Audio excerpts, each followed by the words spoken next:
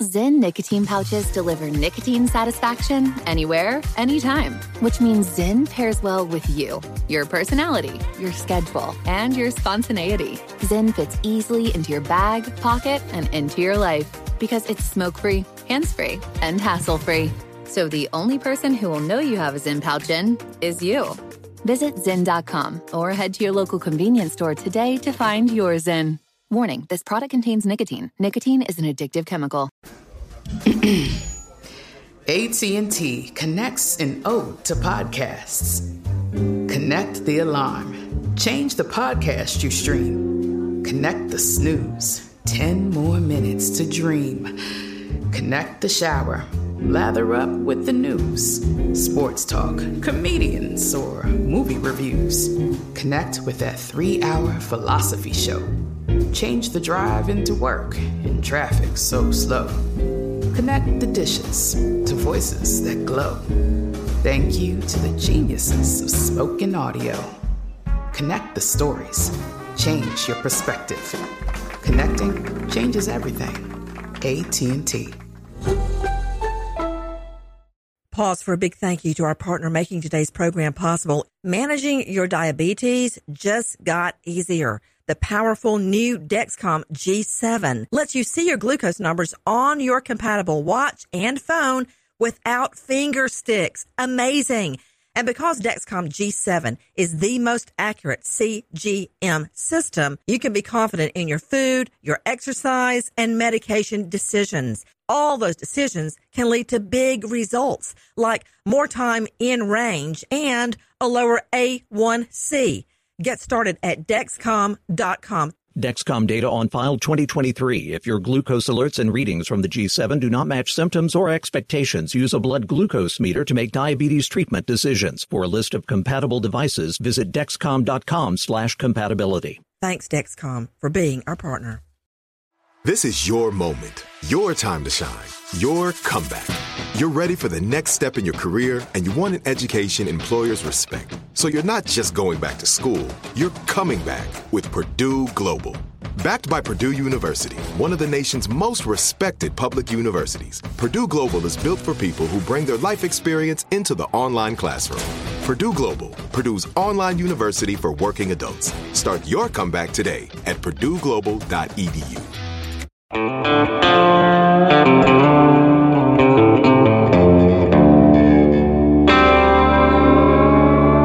Body Bags with Joseph Scott Morgan.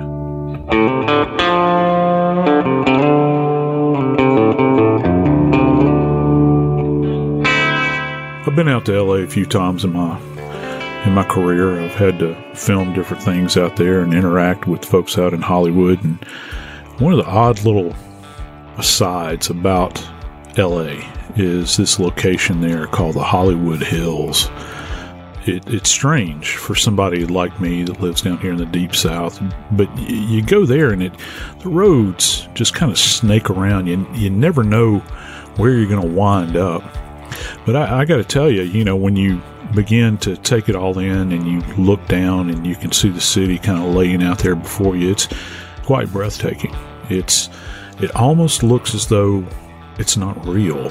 It almost does, in fact, seem like in that setting that the city is a movie set. The views are fantastic. Today, we're going to talk about a lady that lived there, that was part and parcel of that community, that people knew, people in very high echelons out in Hollywood. We're going to talk about the death of Amy Harwick. I'm Joseph Scott Morgan, and this is Body Bags. Some of the toughest scenes that I've had to work have taken place as a result of falls from great height, because I don't know, you look at it and you try to make heads or tails out of what actually happened, because sometimes the trauma is just so extensive. It's very hard to kind of make your way through everything that you have to analyze. Jackie Howard, executive producer of Crime Stories with Nancy Grace. Jackie, I got to tell you, this case is one of those cases for me. I can only imagine the trouble that the coroner had kind of deciphering what they were seeing before them. I have so many questions for you, Joe, about this case related to that fall. But let's look a little bit at the life of Amy Harwick. She was a well-known sex therapist in Hollywood. She was the ex-fiancée of Drew Carey, actor and host of The Price is Right. And the night Amy Harwick died, she had gone with friends to see a burlesque show, and she had got home around 1 o'clock in the morning. And at that time, she texted a friend that said, "Send me pictures on the green couch." And the location where they had gone, there is a green couch. And I guess she wanted to see that her friend got there and she was having a good time. Amy had decided to go home. So as Amy went to her third-floor apartment, she was attacked. Police theorized that the assailant had been waiting on her for hours. We'll talk a little more in depth in a minute about the scene and what was found. But Joe, Amy Harwick was thrown off of the balcony of her third-floor apartment. That's about a 20-foot fall. But we also know that she was assaulted and attacked in her apartment. How will this type of investigation be conducted? Because an ME has to distinguish between the injuries caused by the assault and the injuries caused by the fall. Where do you start? The first place you start is at the scene. You want to see if there's any kind of evidence, at the scene that would give you an indication of, any kind of struggle that had happened there. And that certainly, was the case. There was disruption at the scene. There was evidence that a door had been breached and broken through. There was even blood on the door. They haven't released a lot of information in regards to that blood as to actually who the blood belonged to, but that is significant. It's a significant bit of information. That's something that is totally atypical. You don't expect to walk into a well-maintained living area. And from the accounts that her friends have put forward, this apartment is absolutely gorgeous. I mean, it's beautiful. If you could see this building, it's kind of got a Tudor appearance to it, a high-pitched roof. It's very well maintained and I'm sure very high-end. We talked about the Hollywood Hills. People have talked about even her bedroom was very striking. She's a sex therapist. I'm sure that it's, very luxurious and all those things. She's putting forth an image in this environment. And you look for things there that are going to give you clues as to what happened. Obviously, we know where she wound up. She struck a hard surface, after a 20-foot fall. But how did she come to wind up there? And it's interesting, you use the term thrown off of the balcony. That's not something that we just, conjured up out of the air. That's something that apparently the coroner had actually reported to the local media. Thrown, that's an active word. That's different than fell. You begin to think about thrown. That means that someone, in fact, has to enter into the equation and propel that individual through the air and over the balcony. And that's not something that's easily accomplished. That's something that takes strength. It's something that takes force of will in order to do. And it's something that you have to be purposed at, I would think. There's any number of other places she could have been thrown through the floor, thrown through a window, thrown onto the bed, thrown into the bathtub. I don't know, but thrown over a balcony railing. And when you see the balcony, for folks that haven't seen it, I'll kind of paint a picture for you. It gives you the distinct impression of kind of a larger form of what's referred to as a Juliet balcony. That classic image that we think of, Romeo and Juliet. Highly romanticized. It's not a place you would go out and take coffee and toast in the morning, and there's not a lot of space to it. But it does open into her bedroom. And so it's a feature of this home. And so you've got to make it through several levels here, because it's on the third floor. Her bedroom's up there on the third floor. You're not going to access it, from the top floor. You have to access it down below. So whoever did this would have had specific knowledge about that area and where she lived. I think that's quite fascinating and a very interesting piece of evidence. and evidence of a life that has been lived, that an individual would have to have familiarity with it, where to find her in this particular location. And not a lot of people would have been out and about. This happened in the wee hours. It's after midnight. Yeah, at 2 a.m. Yeah, it's at 2 a.m. And I think one little aside here that's very, very important that we can certainly address. This happened on the 15th of February. Jackie, she had been out celebrating with these friends at the burlesque show on Valentine's night. Well, you were talking about how the ME announced to the press that she was thrown off of the balcony. Before we get back to the body and talk about the injuries, how would he have known that? I know it has to do with the angle of where the body is found, the distance from the building. It's good old geometry, trigonometry, all those ometries that I am really no good at. Yeah, you would think that, well, first off, did you have a witness to it? You know, that is the font or the wellspring from where that data is coming from an investigative standpoint. Did somebody physically witness her be projected off of the balcony? Then you have to think about, well, at what point did she pitch off of the balcony? Did she make contact with the rail? Is there any evidence that there was any kind of blood transfer on the rail? Is there any evidence that maybe someone had put their hands on the rail, put their hands on her? Maybe if she's wearing clothing, was the back of her collar clutched with a bloody handprint, or maybe her backside, or maybe her ankles, where you get this idea that maybe she was pitched out. A person that is just falling will not generally have the ability to project themselves. And another thing that you have to factor in here, and you had mentioned this earlier, is that the coroner actually stated that she had sustained two types of trauma.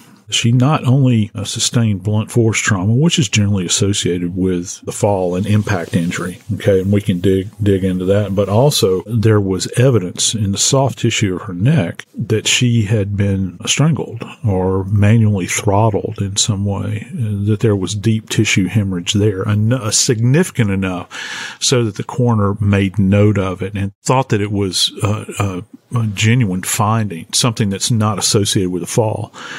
When we look at these types of injuries like this, and people that have listened to Body Bags now, they know that we talk about things like antemortem injuries before death. We talk about perimortem injuries, and then we talk about postmortem injuries. And, you know, just to kind of break that down, if you have an antemortem injury, that gives you some kind of indication that when the person sustained the injury, which is obviously prior to death, that there's been time for that to begin, at least even at a cellular level, for healing to start, okay, where the traumatized area gives evidence that, you know, there's some type of work being done at a cellular level. With perimortem injury, what you'll have, and this distinguishes it from postmortem, perimortem, you have focal areas of hemorrhage, okay, but there's no evidence of healing. So you know that moment in time, that time when the person lost their life, you think about, you know, there's probably a lot of fracturing that's associated with this. And then you've got soft tissue hemorrhage. You begin to look at this thing as logically as you possibly can and think, well, would somebody hurt their neck, particularly like their anterior neck? And when I say anterior, I mean front, okay, below the chin. Would they have injured that area in a fall? Well, there's not a likelihood of that, okay? You can strike something and it'll leave a linear mark, but I think what the ME saw relative to her neck is possibly, and I have no way to prove this at this moment in time, but that ME may have seen a contused area, a bruised area that may, very well may have matched up with a shape that appeared consistent with a human hand. I need to back up on you for just a second, Joe, because we are going to talk very in depth about the injuries to the body, but I got to talk about this idea of her being thrown again. The ME is going to measure where the body fell, the distance from the building, because usually if it's an accidental fall, if I'm understanding things, as I've learned from you and Nancy through the years and her panel of experts, usually if you fall, then you are going to propel yourself pretty much straight down. It's not going to be 10 or 15 feet, or, I'm sorry, I'm distance challenged. It's not, but it's not going to be at an angle from the building and at a distance, right? Yeah, you're absolutely right. When an individual free falls, essentially, particularly from this short of a height, and don't get me wrong, I'm not diminishing the trauma that was inflicted upon Amy's body. But when you think about,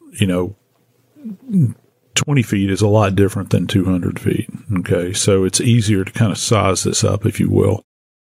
When you begin to fall, you are doing the greatest battle in the world from a physics standpoint with one of the most overwhelming forces in nature, and that's gravity. Remember, gravity, it's not like, when we talk about other elements that factor into death investigation, we're not talking about things like heat and environmental changes. We're talking about a constant that's in the universe. Gravity is going to impact us all, no pun intended. We know what it's like to fall down. Generally, when we fall, our people pass out, for instance. Say if you're deprived of oxygen and you just kind of fall over, you're going to fall essentially straight down. But when you get this kind of projected event, you have to begin to think about, well, how far away from that leading edge of the balcony would you have had to have kind of been propelled out from in order to wind up this particular distance away or forward of the edge, the leading edge of that balcony. And I think that that's probably what they're looking at.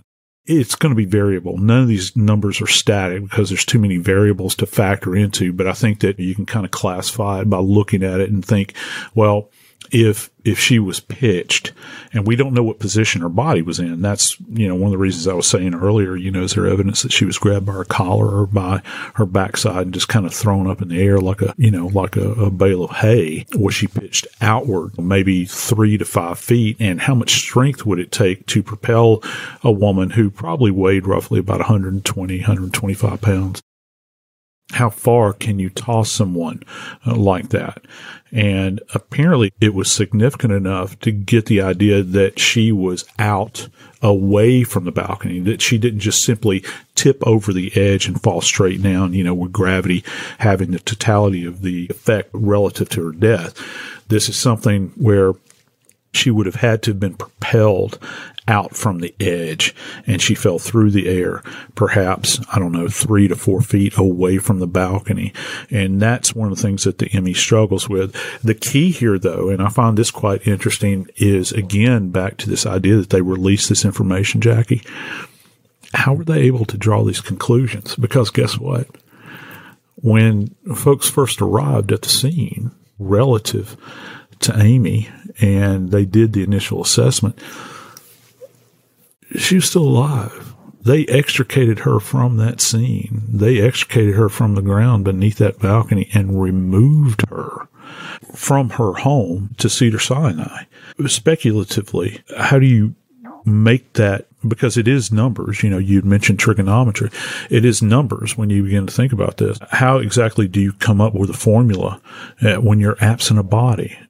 Just as kind of an outside observer, it makes you think that, well, maybe the police had more information, or maybe the ME has more information than we're fully aware of. Is there a difference in the injuries from whether you are thrown at this height or fall from this height? Does the force that propelled you have any difference in the impact and the damage it makes to the body? I think that perhaps you have what's referred to as kind of inertial energy that, given the mass of your body, when you tip over and fall, you generate a certain velocity. Okay. And maybe that could be sped up to a certain degree if you're cast. And when I say cast, pitched, thrown, propelled, but it's going to be negligible. What's really going to dictate most injuries, and I talk about this with people that I teach my classes, what really dictates the type of injury that you're going to have is the surface that you strike. You think about anybody that falls and they strike, say, a pile of leaves, all right? A lot of that energy is going to be absorbed by that soft surface. But if you strike, say, a poured concrete area, an asphalt area, that energy is not going to dissipate as readily. It's not going to kind of range out away from the body. It's going to be self-contained and kind of focal to wherever you make these points of impact. That's one of the ways that we tell many times when people will come up with these stories about, yeah, well, my kid, he fell and he broke his leg. Okay. You got some person that comes in an emergency room and they make that comment about, a broken leg on a child or a shoulder or something like that. And, well, okay, it's a pretty nasty injury. They've got a compound comminuted fracture. You got a bone protruding. Okay, I see that maybe they fell and they struck that one location. But how do you get all these other non-associated bruises, these points of impact? Well, that means that something else has been going on. So if it's a one-off event where, say Amy falls and strikes, say, the point of contact. Now, I don't know this for a fact, but the point of contact is, say, the top of her head. All right.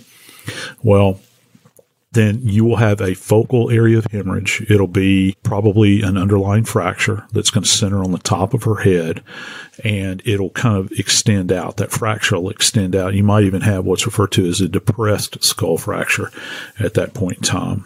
And it's extending out almost like a cracked eggshell. You wouldn't expect to see multiple fractures that are from multiple strikes. It's a single strike. All right. And according to what the coroner is saying, at least at this point in time, she had trauma to both her head and her upper body. So maybe, just maybe, we're not talking about a single strike to the top of the head. Maybe when she impacted, not only did she impact the side of her head perhaps, but she also impacted her shoulder. And so these things are going to be kind of married up as the single event, those two single points of contact. And she fell with such ferocity that she sustained fractures. And certainly it was enough to bring about her death.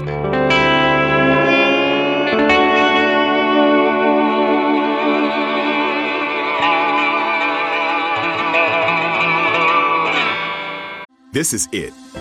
Your moment. This is your time to make your comeback with Purdue Global. When you come back with a Purdue Global degree, you create opportunity for yourself, your family, and your future. It's a degree you can be proud of, a degree that employers will trust and respect.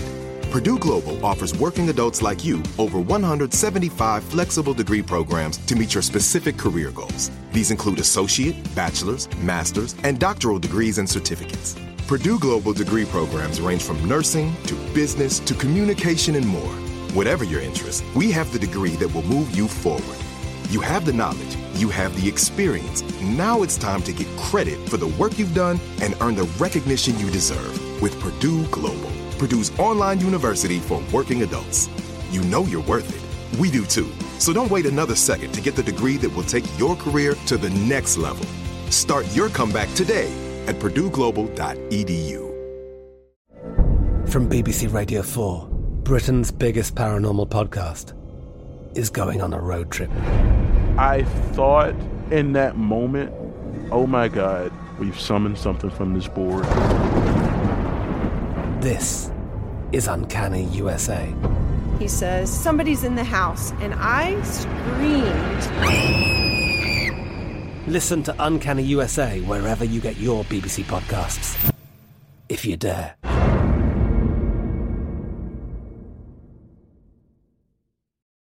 The journey to a smoke-free future can be a long and winding road. But if you're ready for a change, consider taking Zyn for a spin. Zyn nicotine pouches offer a fresh way to discover your nicotine satisfaction. Anywhere, anytime. No smoke, no spit, and no lingering odor. Ready to start your new journey? Get in gear with the Zyn 10 Challenge. Enjoy Zyn nicotine pouches for 10 days and discover a fresher way to experience nicotine satisfaction. Anywhere, anytime. Here's how to get started with the Zyn 10 Challenge. Simply pick your strength and varieties online and check out. Once your Zyn nicotine pouches arrive in the mail, enjoy pure nicotine satisfaction at your leisure. After your 10-day trial, let us know what you think. If Zyn isn't for you, no hard feelings. It's that simple. Order online at Zyn.com, that's ZYN.com, to start your new journey today with the Zyn 10 Challenge. Warning, this product contains nicotine. Nicotine is an addictive chemical. Judy was boring. Hello. Then Judy discovered ChumbaCasino.com. It's my little escape. Now Judy's the life of the party. Oh, baby, mama's bringing home the bacon. Whoa, take it easy, Judy. The Chumba life is for everybody. So go to ChumbaCasino.com and play over 100 casino-style games. Join today and play for free for your chance to redeem some serious prizes.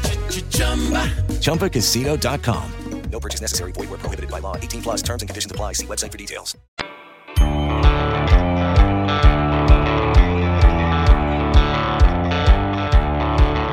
I don't think that the public at large understands that one of the leading causes of death in our country is blunt force trauma when it comes down to traumatic events, because, you know, there are more people that are involved in fatal car accidents than just about any other kind of trauma-related event that's out there. And so we deal a lot in the medical legal world with blunt force trauma, and car accidents in particular. Blunt force trauma is, in fact, the leading cause of death. But it can be very confusing because the injuries that are sustained with blunt force trauma are so extensive, and you'll hear people describe them as being massive.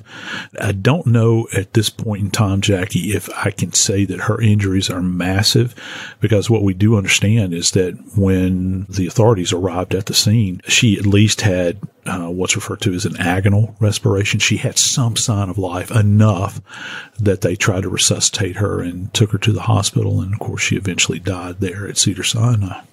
Let's look closer at Harwick's injuries. She had injuries to her brain, to her liver, and to her pelvis from her fall. The apartment balcony to the ground was about 20 feet. She also had severe injuries and deep marks on her neck, indicating, as you mentioned earlier, that she had been strangled before she fell. Then you have, as you were talking about before the break, all of these injuries from the fall itself. How does an ME go about laying those out? I think that one of the things that you have to consider, because one of the questions that will come up is, we're talking about these location of injuries. We talked about the head. We talked about the liver. You mentioned the liver, and certainly talked about the pelvis. So that gives you an indication as to perhaps how she impacted. If it's a single one-off fall, let's say that they were able to rule out that she had been, you mentioned the liver, for instance. Liver is a particular area that you can see when somebody has been beaten in the abdomen. If our listeners will essentially find the bottom of your rib cage on the right side of your body, kind of snugged up in that area is your liver. All right. And it's not completely protected by the rib cage. It's there. It's exposed. So it's real easy to get to. And I've had cases where people have been kicked to death in the liver. Liver can be very fragile. People find this kind of odd. One of the things that we talk about in forensic pathology and medical legal death investigation is that you'll hear pathologists or read pathologists do an examination of the organs of the body, and the liver in particular. They'll refer to as these injuries of the liver as a laceration, but they'll also call it a hepatic fracture. Hepatic having to do with the liver. And when you see the liver and the surface of it after it's sustained an impact injury, it actually has the appearance, Jackie, of a fracture.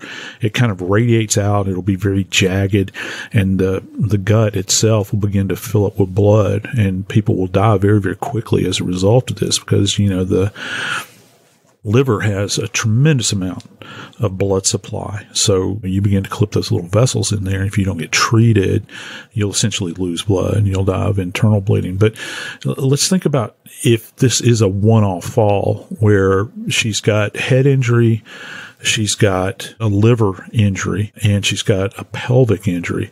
Well, how would you sustain that in a single fall? Well, the only thing I can really think about is that if you are falling through the air, you're not tipped toward the top of your head or to the soles of your feet, you're essentially pancaking in at this moment in time. So one of two things, you will either essentially imagine somebody doing a belly flop off of a diving board, and we know what kind of impact that creates. And certainly the surface that Amy fell onto was not forgiving. That energy, as a result of that impact, would transfer to these points of contact, where she struck the ground with her head and the hepatic region of her abdomen and certainly her pelvic region. So it would have to come about simultaneously. Some people say, well, could she have landed on her back flat and had this happen? Yeah, I suppose that she could have, but the way we're kind of designed with our spine is that I often equate it to, when we curl up, we kind of almost take on a tortoise-like appearance. Our spine creates this kind of shell-like position for us. It would be very difficult, I think, to generate that kind of injury to the liver. My money would either be she would strike face down or perhaps on her right side, so that you've got involvement with the pelvis, the hepatic region, and of course the head injury. In all of these specific areas, I talked about how vascular the liver is, and you've got tons of tiny vessels in there that cause you to bleed out into the gut. What do you have in the pelvis? Oh my gosh. Well, there's all kinds of vessels in there. And the pelvis is an odd bone. When you break it, it's oddly shaped. It's an irregular bone. And so it fractures in these odd kind of ways. And there's a lot of vessels in there, and most obvious, you have the femoral artery is rooted up in there, and it kind of passes through what you call a foramen. A foramen is a $10 word that physicians and anatomists use for a hole in the bone, and it passes through these areas through there. And so the femoral artery can be clipped, and if that happens, that's deadly. And then not to mention what's going on in the skull with a closed head injury. Again, very vascular region. You begin to bleed out. Essentially, seepage is taking place. So blood will kind of leach out into those soft tissues around the brain and within the brain, and the brain begins to swell, and the person eventually dies. So you take all of those injuries that we have just enumerated the possibility of, and then when you finally receive Amy's remains to take a look at them, they've got a devil of a job on their hands, because they begin to look at this extensive trauma that she sustained to her torso. But yet you still have the neck. Hang on, Joe. Yeah. I got another question about the liver. Is it likely or possible that she was beaten and that is part of what gave her these injuries to her liver? Or is it likely those injuries were just caused from the fall? That's an excellent question, in that, I talked about blunt force trauma and car accidents a little while ago. And I'd say, I know that there'll be debate about this if people hear this, but one of the organs that's really impacted by blunt force trauma in cars many times is the liver. It's so close to the surface. And again, if you find the bottom of your rib cage on the right-hand side, it's just tucked right there. And it's essentially the largest organ in the body. It's massive, and it's got a lot of surface area. And again, a lot of vessels running, passing through it. When you have a traumatized liver, the surgeons that can get to the liver, that begin to repair it, have got a devil of a time, because there are all these little microfractures that you get in there. You've got these little bitty vessels that have been ruptured. And many times the surgeons will go back and say, well, we're still leaking blood into the gut. We've got to figure out what the origin of this is. I couldn't do it. It's above my pay grade. I'm not bright enough to do that. So my hat's off to trauma surgeons that are able to do that, to assess it. To your point, though, I have seen people that have been kicked to death in the abdomen, and that point of impact many times has been the liver. It's an interesting proposition when you begin to think about this, that you've already got a young lady that, according to the coroner, has got trauma to her neck. You begin to think, well, gee, what other kind of trauma did she sustain? Because there is an ear witness to this event that actually heard what they described as bodies, not singular, but bodies, falling to the ground. There's a struggle going on, and it's within earshot of a roommate, and they've heard this, and you begin to think, okay, well, you're saying there's a struggle. There's apparently an associated scream that apparently emanated from Amy. Well, what all's going on here? You know, how many layers are we going to have to peel back here to try to understand? Many times, though, when you see abdominal trauma, the abdomen is not necessarily going to be opened up. It's not like a gunshot wound where you've got an open wound, but overlying the hepatic region, you know, that area that I talked about is right below the right rib cage at the base. Many times you'll see an overlying contusion. Okay. You'll see an area that is red and irritated or possibly even bruised. And you can track this when we open at autopsy and reflect back that tissue that's overlying the liver. You'll see on the backside of the wall of the abdomen, there'll be a big area of hemorrhage right there overlying that area. And then, of course, it'll be lying right on top of the liver that's been traumatized. And there's a term that we use for this when the liver is like, or even the spleen too, you hear this a lot, is a term called maceration. And it's a fancy term for saying that the organ has been beaten to bits. It's been almost pulpified.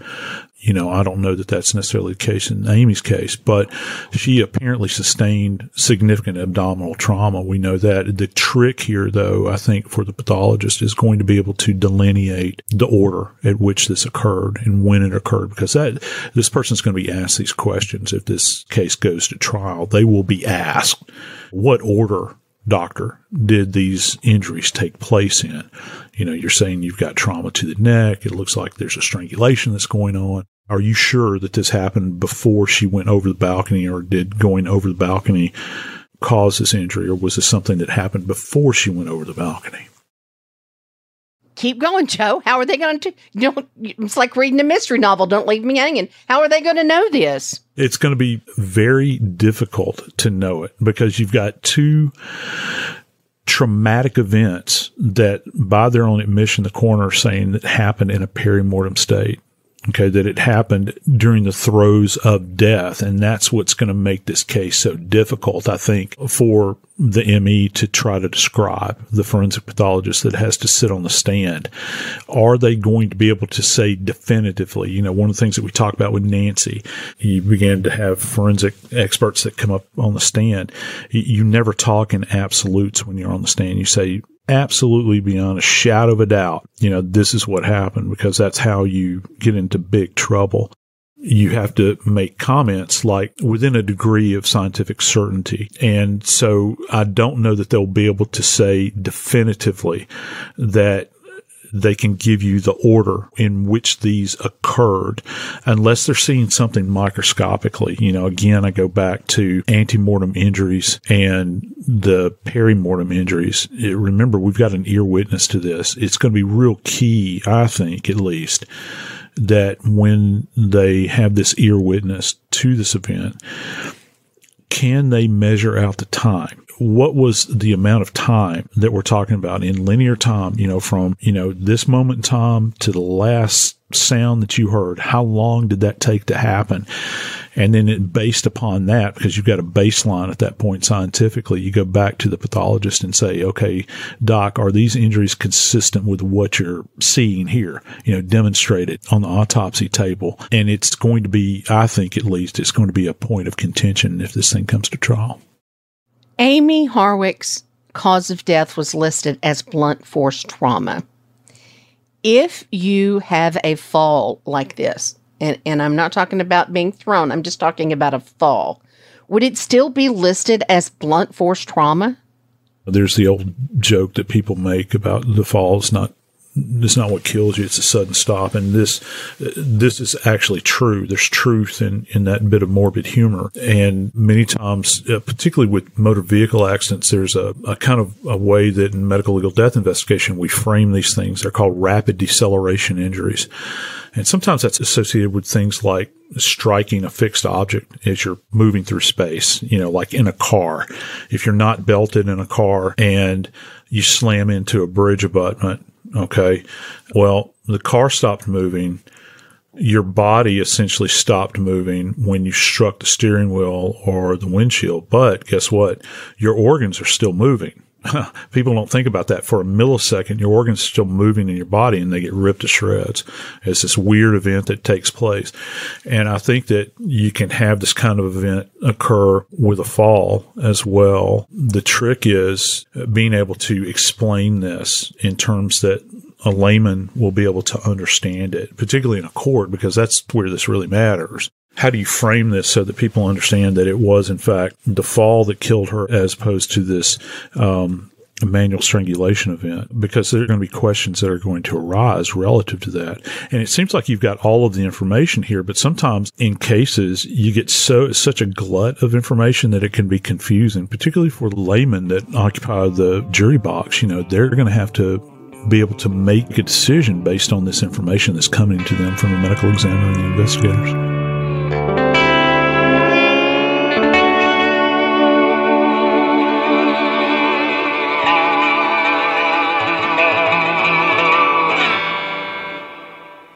This is it. Your moment. This is your time to make your comeback with Purdue Global. When you come back with a Purdue Global degree, you create opportunity for yourself, your family, and your future. It's a degree you can be proud of, a degree that employers will trust and respect.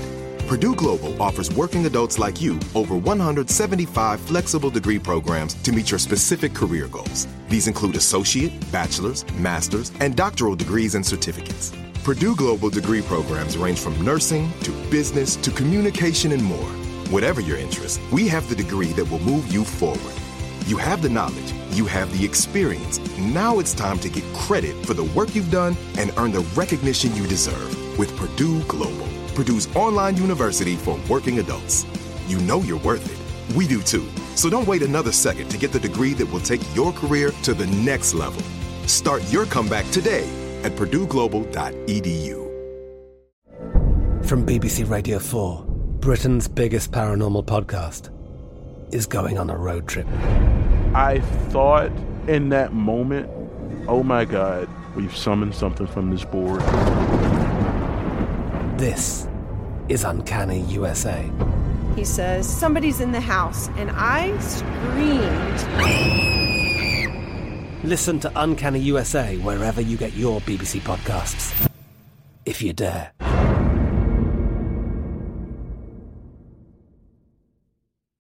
The journey to a smoke-free future can be a long and winding road. But if you're ready for a change, consider taking Zyn for a spin. Zyn nicotine pouches offer a fresh way to discover your nicotine satisfaction. Anywhere, anytime. No smoke, no spit, and no lingering odor. Ready to start your new journey? Get in gear with the Zyn 10 Challenge. Enjoy Zyn nicotine pouches for 10 days and discover a fresher way to experience nicotine satisfaction. Anywhere, anytime. Here's how to get started with the Zyn 10 Challenge. Simply pick your strength and varieties online and check out. Once your Zyn nicotine pouches arrive in the mail, enjoy pure nicotine satisfaction at your leisure. After your 10-day trial, let us know what you think. If Zyn isn't for you, no hard feelings. It's that simple. Order online at Zyn.com, that's ZYN.com, to start your new journey today with the Zyn 10 Challenge. Warning, this product contains nicotine. Nicotine is an addictive chemical. Hello, it is Ryan, and we could all use an extra bright spot in our day, couldn't we? Just to make up for things like sitting in traffic, doing the dishes, counting your steps, you know, all the mundane stuff. That is why I'm such a big fan of Chumba Casino. Chumba Casino has all your favorite social casino-style games that you can play for free anytime, anywhere with daily bonuses. That should brighten your day a little. Actually, a lot. So sign up now at ChumbaCasino.com. That's ChumbaCasino.com. No purchase necessary. VGW Group. Void where prohibited by law. See terms and conditions. 18+.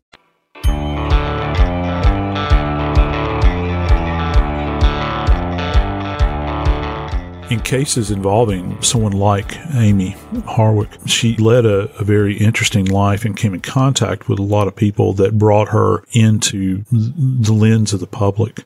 She was strikingly beautiful and was a sex therapist. And so when you see her life coming to an end in such a violent way, you begin to think about things. Well, who would be on your short list as far as suspects? Who has she come in contact with? Is there a history of somebody that's out there that's lurking about in her life, that's harassing her, that's making her life pure hell, that has left her in fear? Are there restraining orders?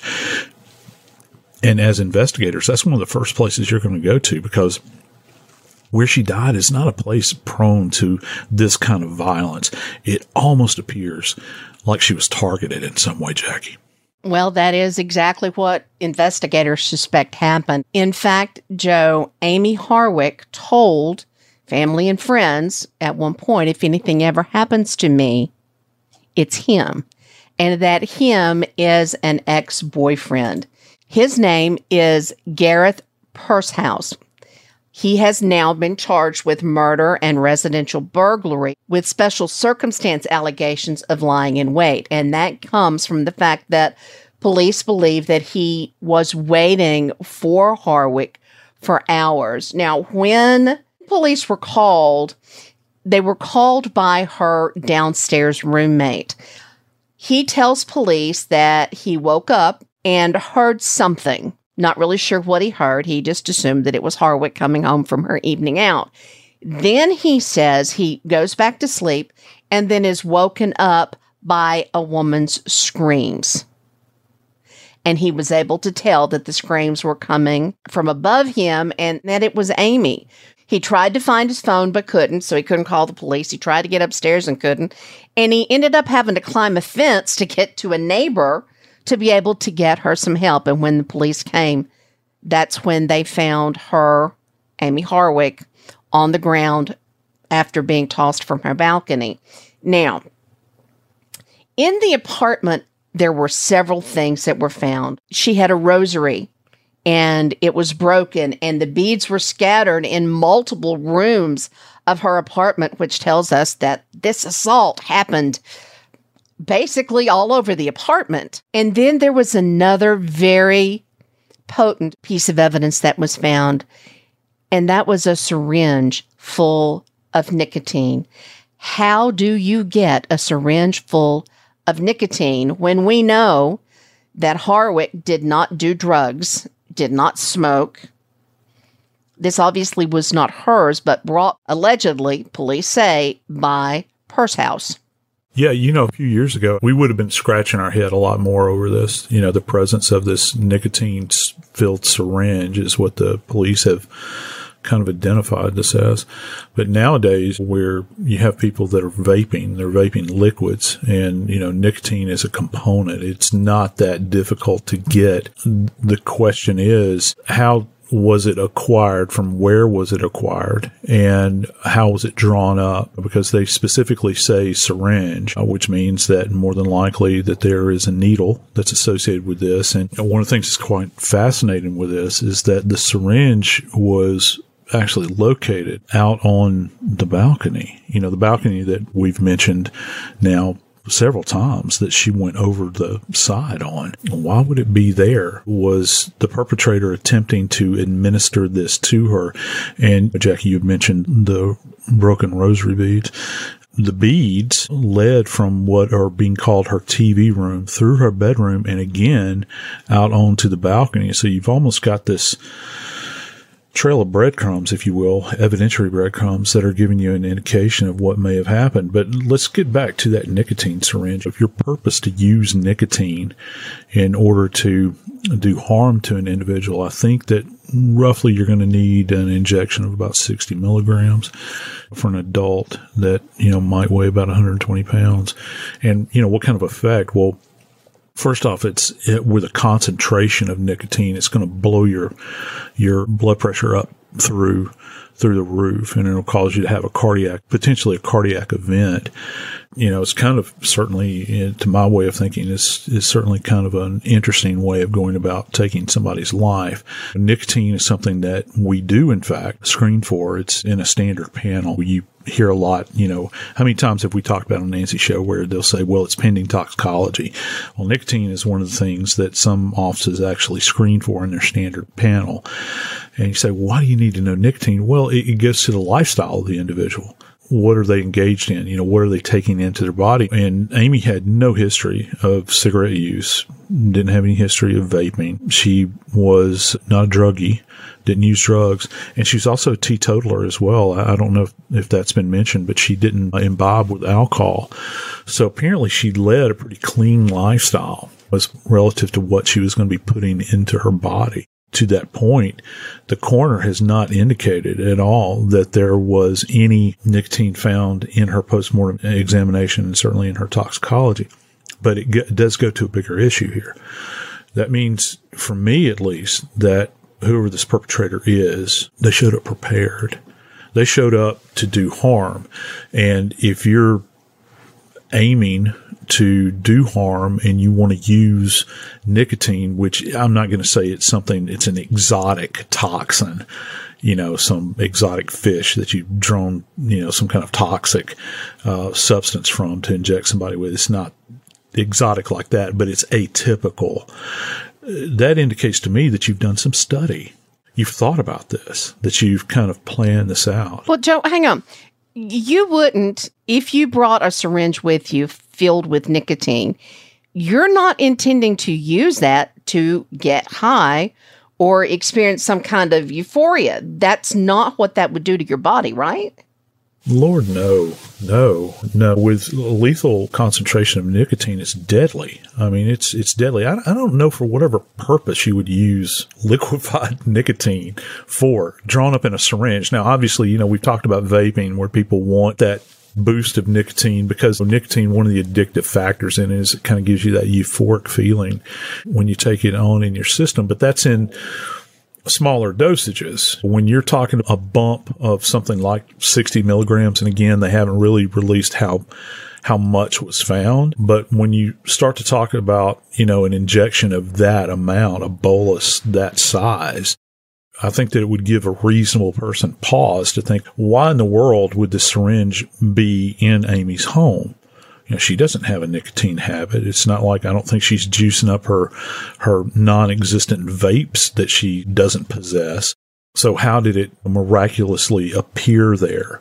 And that's a huge question. Well, when you begin to think about pure nicotine, the only thing I can think of is that you're either trying to incapacitate them some way to the point where they can't fend you off, which would be an odd selection, I would think, or you're trying to kill them. We know that Amy Harwick and Gareth Pursehouse dated for quite some time. We also know that when they broke up, he began to stalk her. He began to harass her. Reviews of her business and her practice began showing up online, very detrimental, and she was worried about that. And again, I mentioned earlier, she had told friends and family that if something happened to her, it was him. And in fact, investigators saw that Mr. Pursehouse had similar scratches and bruises on him, and his DNA was found at Amy Harwick's home. Now, of course, they had been dating for quite some time. Still, how long it had been since he had been at the home. So how is that going to play in, Joe? I think that like they say down south, that dog won't hunt, I think, is what that comes down to. Because, there's been separation. My God, she had a restraining order on this guy. I'm not saying that there could not be residual DNA in her dwelling.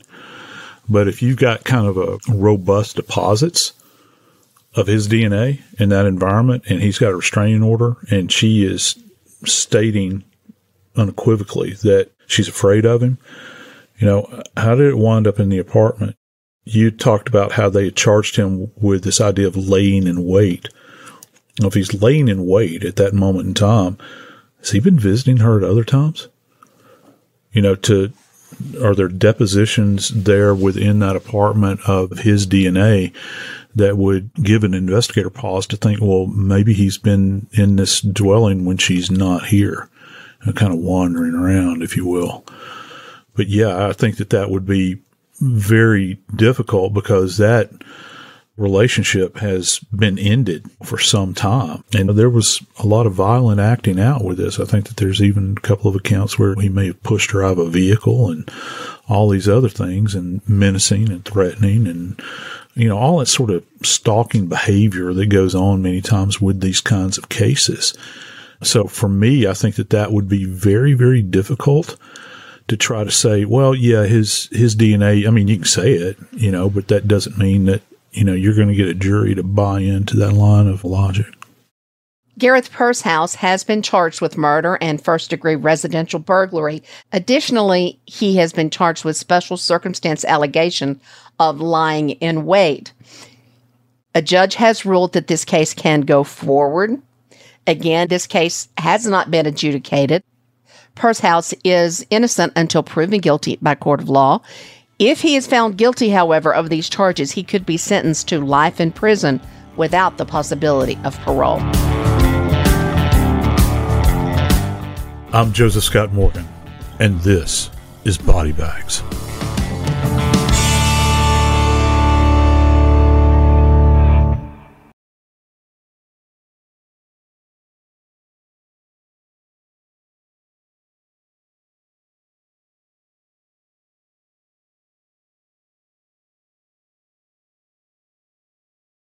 Pause for a big thank you to our partner making today's program possible. It's Dexcom. With the new Dexcom G7, you get better diabetes results without those awful finger sticks. It sends your glucose numbers to your compatible phone or to your watch, so you can always see where you are and where you're heading. See how food and exercise affect your glucose. It makes it easier to spend more time in range and lower your A1C. Take more control of your diabetes with the #1 recommended CGM brand. It's so easy to get started today at Dexcom.com. Dexcom.com. Dexcom data on file 2023. If your glucose alerts and readings from the G7 do not match symptoms or expectations, use a blood glucose meter to make diabetes treatment decisions. For a list of compatible devices, visit Dexcom.com/compatibility. Thanks, Dexcom, for being our partner. I'm Katya Adler, host of The Global Story. Over the last 25 years, I've covered conflicts in the Middle East, political and economic crises in Europe, drug cartels in Mexico. Now I'm covering the stories behind the news all over the world in conversation with those who break it. Join me Monday to Friday to find out what's happening, why, and what it all means. Follow The Global Story from the BBC wherever you listen to podcasts. Xumo Play is your destination for endless entertainment. With a diverse lineup of 350-plus live channels, movies, and full TV series, you'll easily find something to watch right away. And the best part? It's all free. Love music? Get lost in the 90s with iHeart 90s. Dance away with hip-hop beats and more on the iHeartRadio music channels. No logins, no signups, no accounts, no hassle. So what are you waiting for? Start streaming at play.xumo.com or download from the app and Google Play stores today. All you can stream with Xumo Play. Zyn nicotine pouches deliver nicotine satisfaction anywhere, anytime, which means Zyn pairs well with you, your personality, your schedule, and your spontaneity. Zyn fits easily into your bag, pocket, and into your life because it's smoke-free, hands-free, and hassle-free. So the only person who will know you have a Zyn pouch in is you. Visit Zyn.com or head to your local convenience store today to find your Zyn. Warning, this product contains nicotine. Nicotine is an addictive chemical.